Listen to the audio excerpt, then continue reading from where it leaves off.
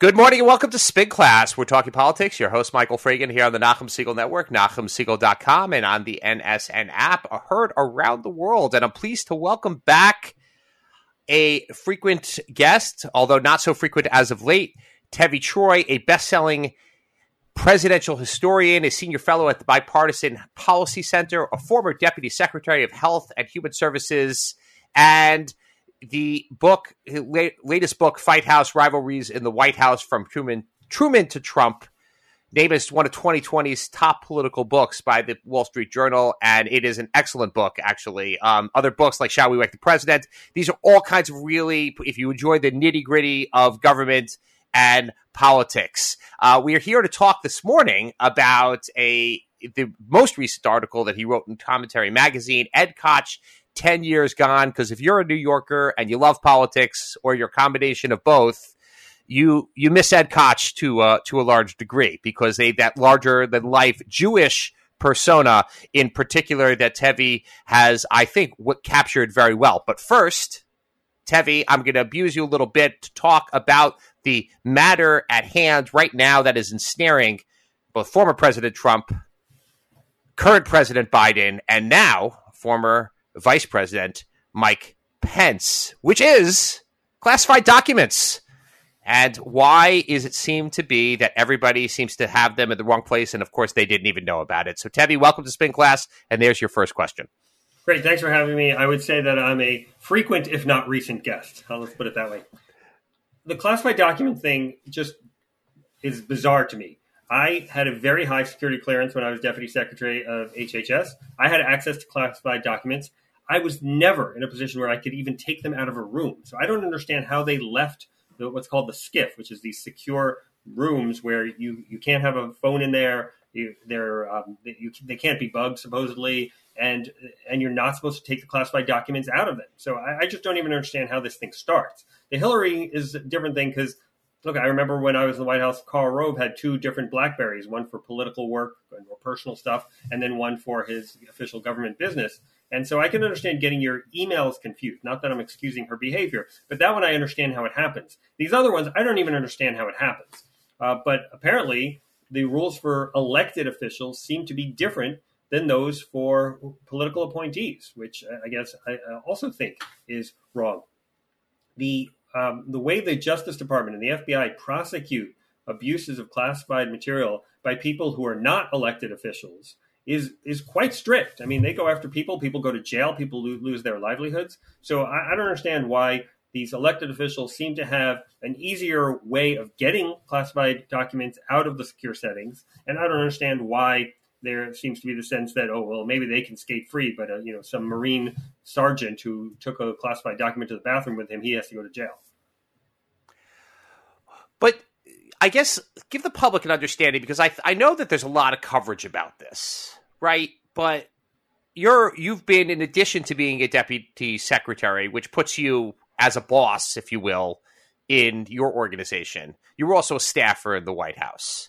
And let's just say, for example, the vice president at the time, Joe Biden, or the vice president at the time, Mike Pence, says to you, can you bring these documents home for me, or bring them, or put them in my briefcase, or whatever it is? You listen, you don't listen. How does that, I'm just trying to think in context. You've also wrote about the way the staff works in the White House. I mean, to what extent do you have to listen to what they're telling you, or do you have to tell your boss, who's therefore they're going to report to their boss, who is the big boss, who's the guy who's asking you? I mean, isn't it possible that there's White House staff that's just listening to what they're being told and putting these documents in the car? I think you characterized that pretty well, Michael. That is exactly something that is a dynamic in Washington. People want to kiss up to the boss. They want to please the principal. Sure.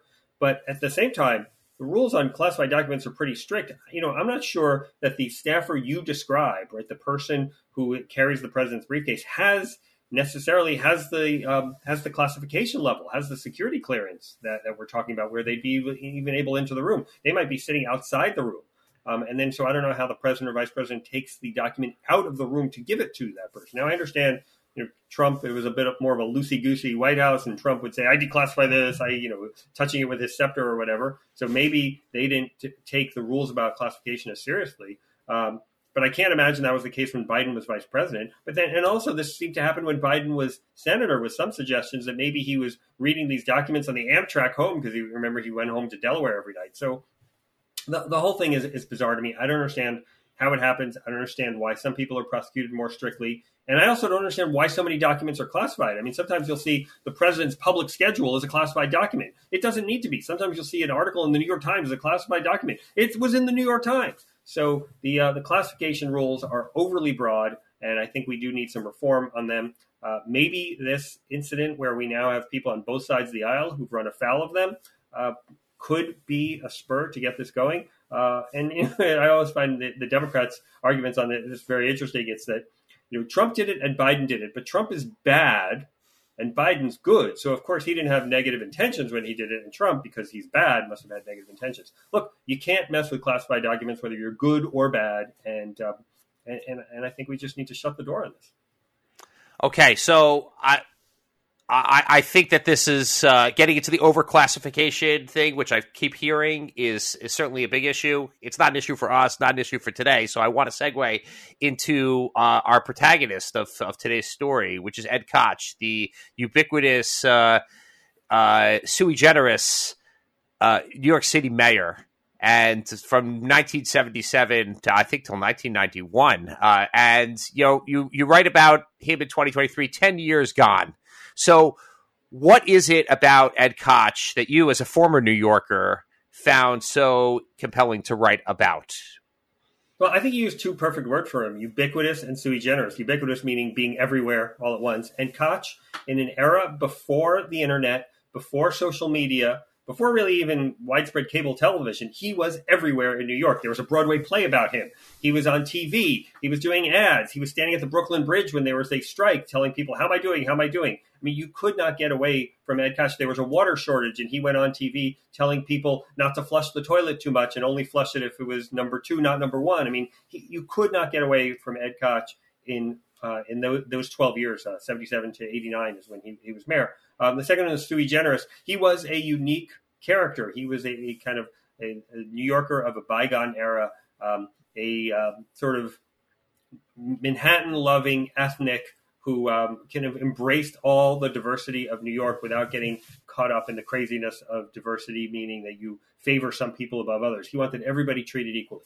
And then also the other thing to mention about him is his Jewishness. I mean, he wasn't a religious person by any means. He reveled in eating non-kosher. But when he died, he said he wanted on his tombstone the words that Daniel Pearl, who was slaughtered by Al-Qaeda terrorists for being a Jew, and the words on the tombstone are, I am Jewish, my father was Jewish, my mother was Jewish. So a very unique, special New York guy who really kind of reveled in political combat. We talked about political combat earlier. And the point of my piece and commentary is to look at some of the many feuds that Ed Koch had. And now 10 years later, 10 years after he died February 1st, 2013, we can look at the people he feuded with and see that Koch's historical reputation should be going up, while a lot of these people, their historical reputations have clearly gone down. So give some context for the people, and you as a historian. How did Ed Koch come to be mayor of New York City? A uniquely, Jewish guy, but, a bachelor. We'll leave that. So it's unusual, to some degree. There were some other prominent Jewish politicians who may have had, in the pecking order ahead of him. He had a longstanding feud with Mario Cuomo, who became governor, who ran against him, for mayor. There was all kinds of things, Where does Ed Koch come from? So for those that don't remember, yes, he was a congressman. But where does he come from? Right. He's a congressman from Greenwich Village.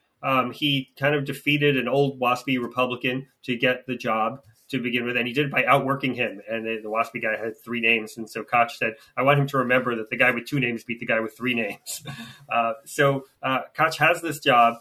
He's got some flair to him, so he gets attention. And then in 1977, there's this titanic, massive 6-way Democratic primary to take on for the job of mayor. And Abe Beame is the incumbent mayor. He's one of the 6. But you also have Ed Koch, who kind of also Jewish, I should say. Right, but he's more like a Reagan Democrat. There's Bella Abzug, who's also Jewish, and she represents the far left. There's Herman Badillo, who's the Hispanic candidate. There's Percy Sutton, who's the black candidate. And then you've got Mario Cuomo, whom you already mentioned, who's Italian, but he's not really the urban ethnic that Koch is because he's so liberal. And you say longstanding feud. I mean, the feud really exploded as a result of this 1977 primary. I mean, you kind of gently say that Koch was a bachelor. He was rumored to be gay, and Koch and Cuomo's people put the word out. They had this horrific little ditty about Koch that I'm not even going to repeat, but Koch was very angry about this ditty that the Cuomo people put out for the rest of his life.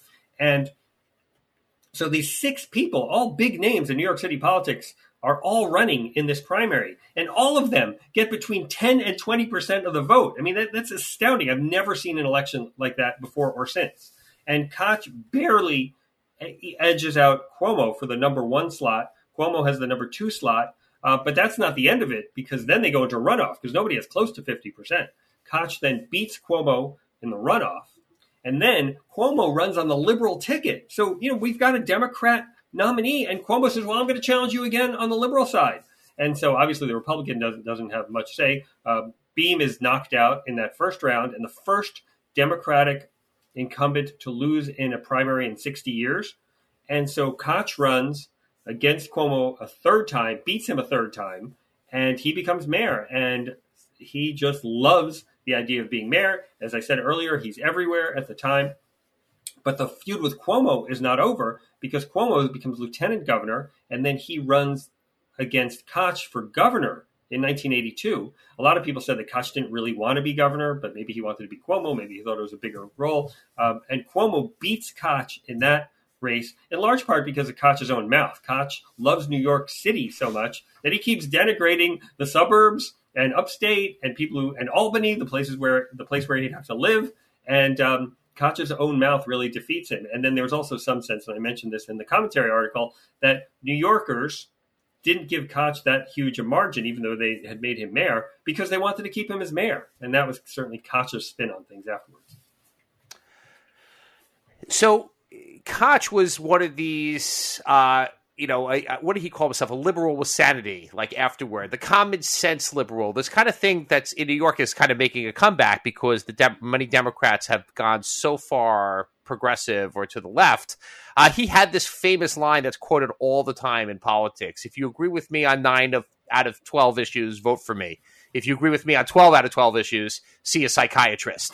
And in today's politics, right, it's like totally off because you have to agree with everybody 100% of the time. So just where does a guy like Ed Koch, he doesn't really fit into any box. He endorsed Republicans afterward. He was free. I mean, he famously was, flipped. I mean, he's given credit for flipping in the aftermath of Anthony Weiner's resignation in 2009. After he was long out of office, he was given credit for flipping a Democratic congressional seat away from another feud, away from the Weprin family, from David Weprin, who he had a famous feud with, and then flipping it towards Republican Bob Turner. So Ed Koch really doesn't fit neatly politically into anywhere. And, it's weird in the New York that we know today, which is so blue, which is so Democrat, which is everything. How does Ed Koch maintain for 3 terms his ability to navigate that treacherous political pigeonholing? Yeah, well, I would slightly disagree and say that he doesn't fit in anywhere. He fits in firmly with this sense of the Reagan Democrats, right? The urban ethnics who would have hated woke. So he was pre-Reagan, but he was pre-Reagan, right? He's 77. He was like... 77, he's pre-Reagan, but there was already this sense that there was this urban ethnic revolt against the excesses of liberalism, against the sense that the liberals don't want to put people in jail, against the liberals want to force busing on people. So Koch was a liberal in terms of, let's say he was pro-abortion, for example, and he was okay with social spending, but he didn't like the cultural liberalism in your face, the try to imposition of your values on everybody else. And that drove him nuts. And you say it was pre-Reagan, but Reagan was the president with whom he overlapped the most. And he used to say that I didn't vote for Reagan in 1980, but I loved him. And he actually drives Carter so crazy in 1980, even though he sort of endorses him, but a very soft endorsement, saying that if Carter doesn't live up to his promises to be nicer to Israel in his second term, that he will deserve a place in hell. And given Carter's proclivities towards Israel, if he had won a second term, he might have been subject to the Ed Koch curse. So Carter says to Koch, "You have done more damage to me than any man in America." And this is a person who endorsed him. So it's not Reagan who did the most damage to Carter. It's Koch who Carter sees as the biggest problem. And so this urban ethnic coalition was essential in electing Reagan, but it also was both the coalition that helped elect Koch and the voice that Koch represented. He's against the excesses of liberalism, even though he himself comes from the liberal democratic tradition. And another example of that is on foreign policy. He was a Cold Warrior. He opposed the Soviets. He hated totalitarianism, and he was pro-Israel, which would make him unpopular in today's Democratic Party. But he was staunch on that issue. And in fact, in 2004, I became friends with Ed Koch later in his life. We barnstormed in Florida together for George W. Bush against John Kerry. And I remember in every single venue, Koch would say the same thing. I'm supporting George W. Bush, even though I don't agree with him on a single domestic issue. He'd say it every single time. He didn't agree with George Bush on, let's say, the social issues of the day or on spending issues. But he sure agreed with him on fighting the war on terror, protecting America, and supporting Israel. Let's talk for a second about Koch's longtime feud. Actually, I mean, I think so much of his career is made up of feuds. I mean, feuds with various people, which is amazing because, politics, you try and build allies and not enemies. But Ed Koch seemed to revel in the idea of having an opponent, real or imagined, or, he would make the opponent even bigger. But he had a famous feud over decades with Donald Trump. And kind of, in a way, they both represented a very brash, unique New York style. Definitely different their upbringing. But just talk tell the audience a little bit and characterize that rivalry that he had, or that enmity that he had. I mean, I think that hatred that they had for each other lasted pretty much until Koch died. Probably in Trump's mind beyond. Yeah, I mean, they definitely hated each other, but I think Trump in some ways admired Koch, the way he took over the media, the way he made himself the story. And Maggie Haberman, in her book on Trump, claims that Trump modeled himself in many ways on Koch. So there was hatred, but also some admiration. I think the thing about Koch, from Koch's perspective on Trump, is that he kind of saw through Trump. He saw that Trump was a BSer who was trying to spread his name and get himself out there. And there was one person who told Koch before a meeting with Trump that Trump is going to do this trick where in the middle of the meeting, someone's going to call him and say, and then Trump's going to pick up the phone and say, "Oh, not 40 million, 80 million. Tell him that, not a cent more," and then hang up. And Trump did exactly that same thing. Obviously, there was either no one on the other line or maybe it was his secretary. It was a fake call. And Koch just saw that he was a BSer and a faker in so many ways. And look, that's part of Trump's charm, if it will. I mean, he's constantly trying to buff himself up. When he meets people, he tries to flatter them. And Koch just saw through it and had no patience for it. And I think Trump knew that Koch saw through it. And that was one of the reasons that Trump didn't like him. But, I don't know if the two of them took this feud personally so much, because both of them were feuders. They liked the fight. They liked the limelight. They liked giving as good as they got.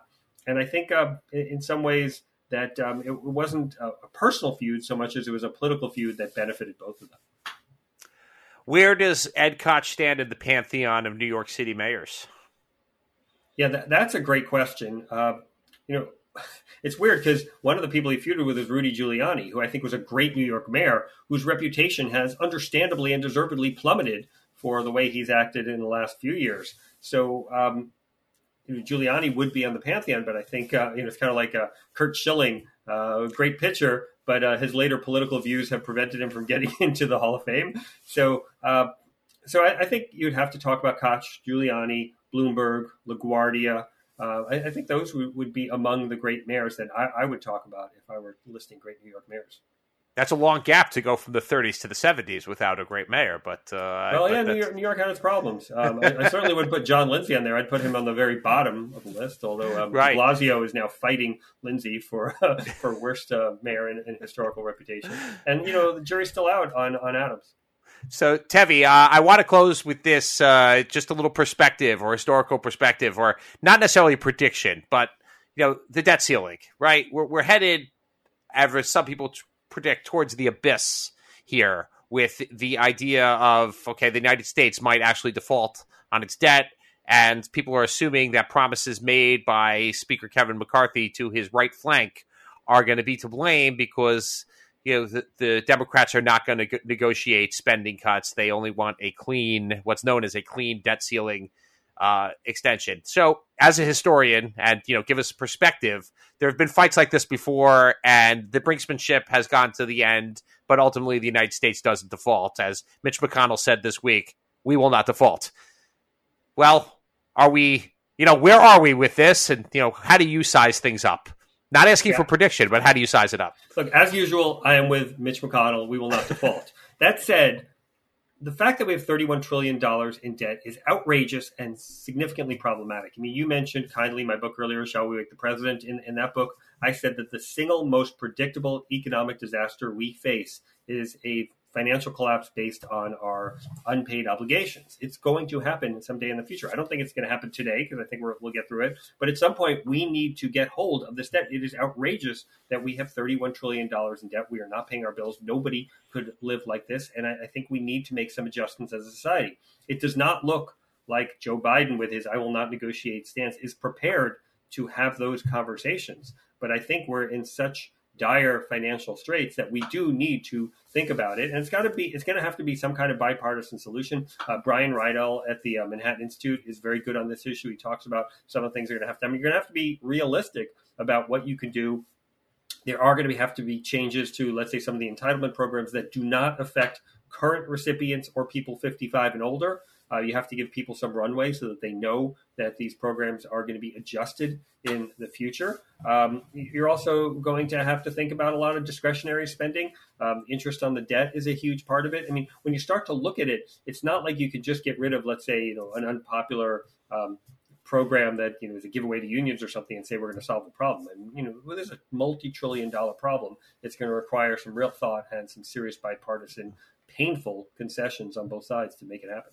Yeah, I saw a stat that, and we'll close with this, but I saw a stat that if you take out defense, which the Republicans aren't willing to cut, and then you take out entitlement programs, which Democrats aren't willing to cut, you'd have to cut the rest of the budget by 85% in order to not raise the debt ceiling. I don't know if that's accurate, but that's a stat that's floating around. So it's amazing when you think about our massive budget, how much it goes just to those kind of two sectors. If you want to make real changes and really adjust our debt situation. And no one's going to pay back $31 trillion tomorrow, Michael. It's just not possible. You have to, it's a long But we don't need to. Right. We don't need to. We shouldn't have to. But you can't take things off the table and say, I'm not going to look at this. I'm not going to look at that. You've got to really be willing to look everywhere in order to make the strategic adjustments to improve things in the future. And again, nobody should, and nobody is, talking about cutting Social Security for current recipients or people over 55, maybe even over 50. But people who are 20 right now need to know that whether as a result of government policy changes or not, Social Security and Medicare will not be there to the same degree in 45 years because they just can't. We can't afford it, and we're headed towards a crisis. So some people are going to have to make some changes, and I don't feel like we're ready to do it at this moment, but we're getting there. Okay, I promise this is the last question because I really wanted to ask this. When they say we're not going to negotiate and we're not going to sit down and negotiate, is that Washington speak for we, meaning the principals are not negotiating, but other people are negotiating? No, it's really a ploy to make the fact of negotiation the first concession. So if they concede and agree to negotiate, then at that point, the Republicans have to make a counter concession. So it's kind of like the Palestinians always say, we're not going to negotiate unless Israel agrees to everything first. So it's just a way to get more out of the conversation. Okay, well, I'm going to go back and let your first answer to this speak for itself. As you said, Mitch McConnell said we will not default. So that's good. That's comforting. Tevi Troy, presidential historian, with a new article on Ed Koch, a retrospective 10 years later, and all giving us a whole bunch of perspective on different current events. Thanks for joining us once again. Thanks for having me. Okay, that's it for this week here on Spin Class. Stay tuned for Jew in the City Speaks with Allison Joseph. See you next week.